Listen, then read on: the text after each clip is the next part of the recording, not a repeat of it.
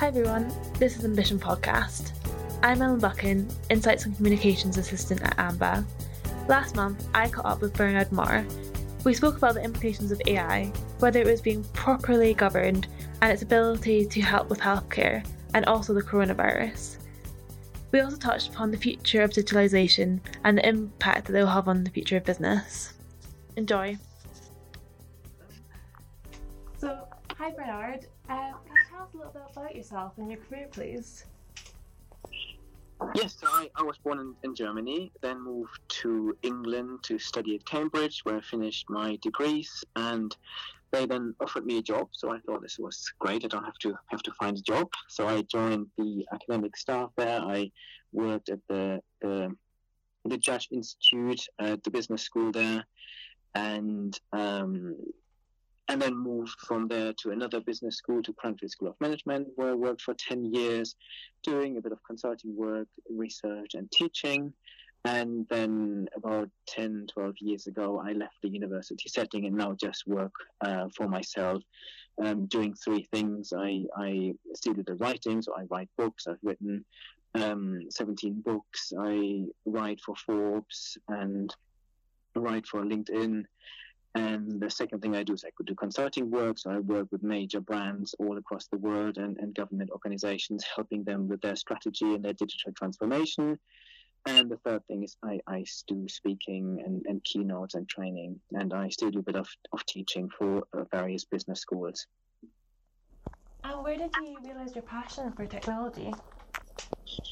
It really started early on in my career when I was doing my dissertation at Cambridge. It was on the technology companies would use to manage and measure performance. So it was all about how they display their KPIs, how do they create dashboards, and I was doing an evaluation of all the different software packages as my dissertation. And this was then picked up by Gartner and released as a Gartner report on performance management software packages, which then really catapulted me into the technology industry. And then I've just followed along, because what was management information systems then moved into analytics, then into big data, then into artificial intelligence. And then I started writing for Forbes as a technology writer. And now I work as a futurist that looks at all key technology trends that are going to make an impact on the world. And so what industries are you most excited about the impact that AI can have? In terms of artificial intelligence, which I think is the most significant business trend at the moment, I actually call this the intelligence revolution. Some organizations talk about, or some commentators talk about the fourth industrial revolution. For me, AI is the most significant business trend, and it will actually impact every single business in every single industry. It will help businesses, or it will force businesses to reimagine their products, to make them smarter. If you just think about companies like Braun that now build AI into their toothbrushes that give you feedback on how well you've brushed and whether you've missed out a tooth or a certain part in your mouth. It is helping companies to reimagine the services they're offering. If you think about Netflix and what they're now doing with recommending the next film that you will watch using AI. And then it helps companies to also reimagine and rethink their own operations, where companies like Alibaba, the e-commerce giant in China, is now using AI in most of their operations, including writing the product description. So this is now completely automated, where an AI will pick up a product and write the description for it that could potentially be even customized to different viewers. So every industry will be impacted, but the two I'm particularly excited about, where I think it will make a huge difference, is education and healthcare. Healthcare, especially at the moment, we realize how hugely important this is, and AI, I believe, can automate, can improve a lot of things in healthcare and in education too, where I believe the current education model is pretty broken. It was set up for the previous industrial revolutions.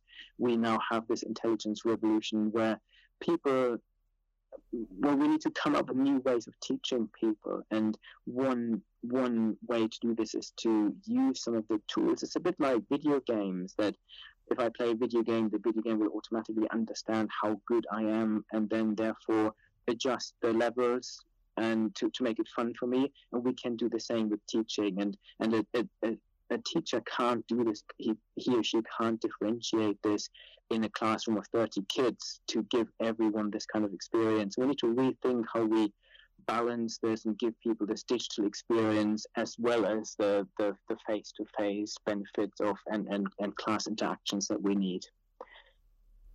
Do you think there's a dark side of AI? Can we stop human bias from interfering with it?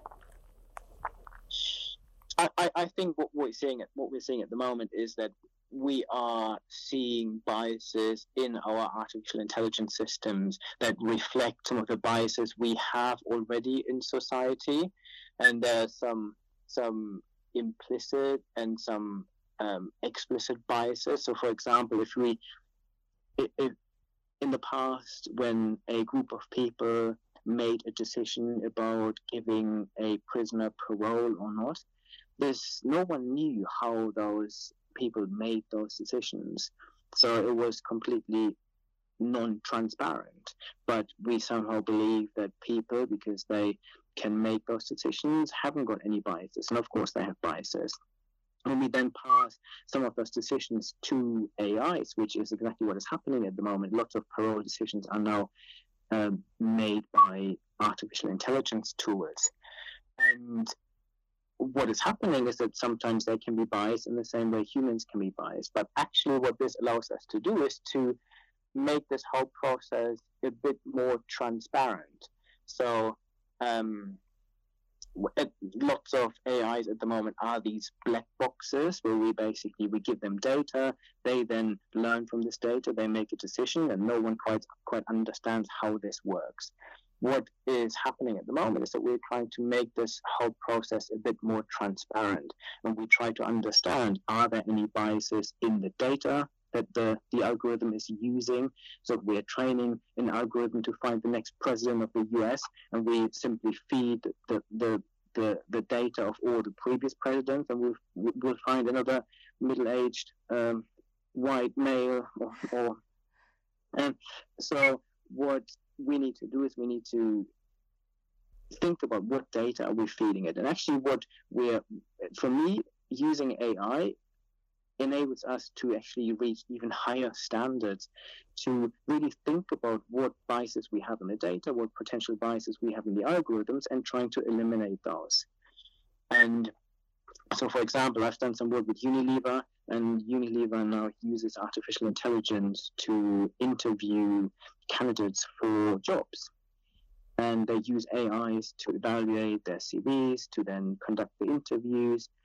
And what they have found is that they're recruiting a much more diverse talent pool using this process. So the whole focus was on actually eliminating some of the biases that we have.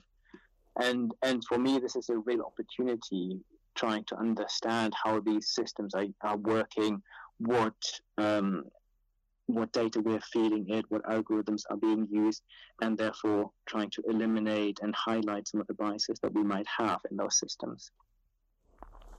It's interesting, you use some kind of governmental examples in your answer. Do you think that governments and regulators are keeping up with digital disruptors like AI and are able to create policy that is adequate in controlling it? This is a very good question, and I guess you know the answer already, that they are not, because this field is evolving so fast that regulators simply can't keep up at the moment. What is interesting, though, is that we are seeing new regulations coming in, and because this field is moving so fast, we've seen a bit of a wild west for some time now, where companies simply got away with anything, and even if the regulators came along to tell them off, they would be very happy to pay some fines, because the business benefits have outweighed some of the fines that they might have to pay. And I believe this is changing quickly. So there's the European Union, European Commission, they've now put in place stricter regulation. In the US, we have seen stricter regulation that basically force companies to be more transparent and make sure that they use AI ethically. And this is one of the things that every company I work with, I make sure that their AI projects are as transparent as they can be and as ethical as they can be. What about on a personal level? As someone who's an expert in this field, are you concerned about organisations owning your data and using your data? And do you have any advice on keeping safe? Yes, absolutely. And I think what we need is more transparency, and we need more trust in all of this. I believe that lots of companies are not getting this right at the moment, and I have serious concerns. I'm extremely careful about where I'm sharing my data, what I'm sharing, with a view to who will then use this data. So if I'm putting anything on Facebook, everyone should know by now that Facebook will use this data, and Facebook is now able to, simply based on your data, they can now determine with pretty high level of accuracy your level of intelligence, your sexual orientation, your religion, whether you're depressed or not, and so on. And everyone has to make their own judgments. Do they trust companies like Facebook to hold this kind of insight? And if not, they need to be very careful about sharing it. On the other hand, Apple have a slightly different stance. They say your data is your own. We are never going to access your data. We won't analyze it, and we will give you complete control. And as a consumer, I would trust Apple with my data much more than I would Facebook, for example. But for me, what companies need to do is they need to make sure that they build consumer trust, because at the moment we still have this Wild West situation where lots of people don't understand what is happening. They happily click the consent button on the user agreements, which nobody ever reads, and even if you did read them, you probably wouldn't understand them. So we click yes, we're happy to share, and for the companies to use my data. And I think in the future, having this trusting relationship will become much more important, because consumers will be more aware of what companies can potentially do with the data, and therefore choose those companies that they trust. So for me, the key for businesses is to think about how do we build this consumer trust, and how do we actually share value back. So people are happy to share the data with me in exchange for some real value for them. And I guess at the moment, companies see, or individuals see companies like Facebook, and so actually they're offering me a free social media site, so therefore I exchange this for my data. But I think more people are becoming wary whether this is actually the right price to pay for that. It's interesting you talked about social media there, because I had a look at your Twitter account, and I was really interested to see that you tweeted about how coronavirus was causing companies to digitally fast track. Do you think that organisations are so slow in the uptake of digitalisation? And do you think there'll be a long-term implication of coronavirus on the digital revolution? Completely. So one of the articles I've just written for Forbes is how the coronavirus pandemic is actually fast-tracking digital transformation in businesses. And we're seeing this with, so if you think what is happening at the moment, some companies that have only operated through physical channels, through shops, they are now really finding it extremely difficult. And those companies that have moved to digital channels, they can switch from physical to digital channels. They have set up the infrastructure, things like cloud computing, that enables them to operate their business remotely, where people can happily work from home, and where they still have the security enabled. Those businesses that have done all of these things are now thriving. They can carry on with their business.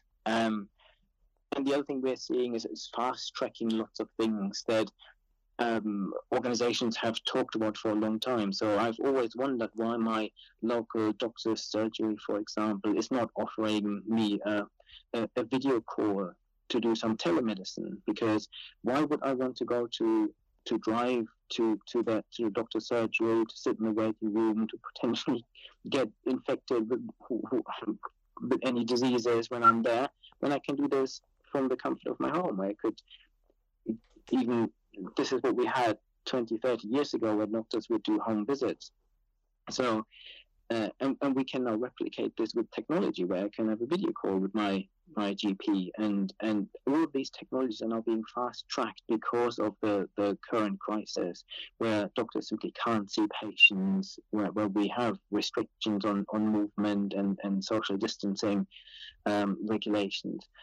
So what I'm seeing is that this is clearly fast-tracking this, and I see this even in my kids' schools now. Some of the schools, luckily my kids go to school go to schools where they have had digital systems set up, where they have digital learning platforms. So for them, education hasn't really been affected that much. Whereas I see other parents where their schools haven't had those systems in place, and they're now trying to figure out how to get some schoolwork to their kids. So, I think this experience will make all companies realize that they need to fast track their digital transformation and make sure that they're in a much better position in the future. That's really interesting, and I think that coronavirus will have a huge impact on a lot of sectors, but technology is a really interesting one. I also read an article of yours on the Internet of Bodies and how employees at a company called Flea Square Market were microchipped to allow them to gain access to the company building. And I was just really interested in this. And do you think this will be a trend that will continue, or do you think it'll be a kind of human rights backlash? So the Internet of Bodies is definitely a major trend. What I'm seeing is that we are merging technology and our human bodies at the moment. And this sometimes seems very futuristic, but it actually is not something new, because we've had aids that help us to do things and help us to do things better for a very long time. If you think about someone that can't see very well, we give them glasses. Nowadays, we have the ability, if someone loses an arm or a leg, we can have a very advanced robotic arm that we can even control with our minds. We can now implant insulin pumps into our bodies, and we can use contact lenses that will measure the glucose level in our tear liquid, that can then communicate with our implanted insulin pump to make sure our insulin is regulated. So for someone with diabetes, it will completely transform their lives, because they don't have to inject, they don't have to monitor, and so on. And I believe this is all a transition that will only increase. We now have this ability to 3D print body parts. We have now medication that is intelligent, so I can swallow a little pill that will take a gut biopsy and then send the information to my smartphone. So this technology will only improve, and what I'm seeing in the future is that partly the human body will merge with more technology and more robotic parts to create a human 2.0 at some point. But what do you think about companies accessing this data? Because for me, I don't know if I'd want to be microchipped to access my company. Do you think this, like the company's use of it, will continue to get more advanced as well? Yeah, I think what we need to do is we need to be very careful of how we put all this in place. So if anyone can access my data, so if you think about wearing a fitness tracker, modern Apple Watches are as good as medical devices in hospital to do to measure your heart rate and your heart performance. Do I really want my employer to have access to this? Do I want my healthcare my health insurance company to have access to this? So we have to be very careful about how we put those systems in place. So you're absolutely right. But I also believe that technology can help with all of this. So what we need to make sure is that implement this all ethically, and we create trust, and we give people control about the data so it can't be exploited. And in terms of technology, things like blockchain will be able to help with all of this, because if my healthcare record, for example, which is fed by my Apple Watches and some implants that I might have, and that gives me a very accurate understanding of my current health, and might even predict future ailments.